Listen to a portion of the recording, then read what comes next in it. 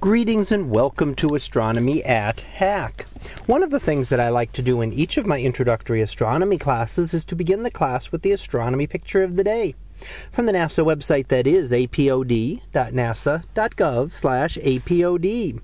And today's picture for March the 18th of 2019 was titled the Horsehead and Orion Nebula. So what do we see here? Well, two images of two areas of the constellation of Orion.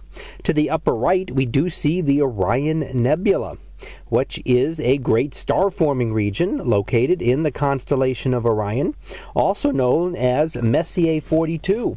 We've recently looked at a couple of other Messier objects that happen to be galaxies, and what the Messier objects were simply objects that did not look like stars through the telescope.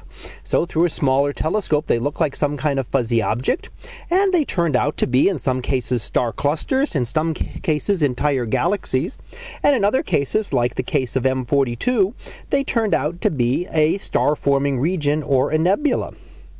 Now, we can also see a couple of different things. We can see the blue reflection nebula around in the Orion Nebula, and that is starlight being reflected off of dust grains within the nebula. So dust grains are much better at reflecting and scattering the blue light than they are red, so it gives the areas around these hot stars a very blue color.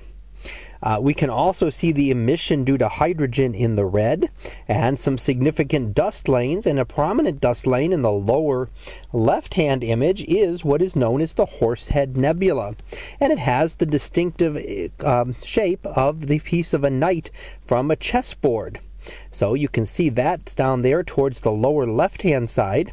And that is an example of a dark nebula. So that is also dust like the reflection nebula, but in this case there is enough dust there that it blocks out the light from behind it. So the Horsehead Nebula itself isn't an absence of material, but is actually the presence of excess material, and in fact too much material, and so much so that it blocks out the nebula light from behind it, so we cannot see through that dust. However, could we look at the Orion, at the Horsehead Nebula in the infrared part of the spectrum? Infrared radiation is much better at penetrating the dust, and we can actually see into the Orion Nebula and the Horsehead Nebula at that point, and can see that these are regions of star formation, but this is an earlier stage of star formation. So the Orion Nebula itself is a more recent, older stage where the stars have already formed, and we can see some of those stars there, and they have burst out of their cocoons. Things like the Horsehead Nebula and the other dark nebulae in the area are earlier stages of star formation where protostars are still forming and collapsing within them. And over hundreds of thousands to millions of years, they will begin to emerge, and new stars will begin to appear within this region, as star formation is an ongoing process here. So that was our picture of the day for March the 18th of 2019. It was the Horsehead and Orion Nebulae. We'll be back again tomorrow for the next picture, previewed to be galaxy stretchers. So we'll see what that is about tomorrow. And until then, have a great day, everyone, and I will see you in class.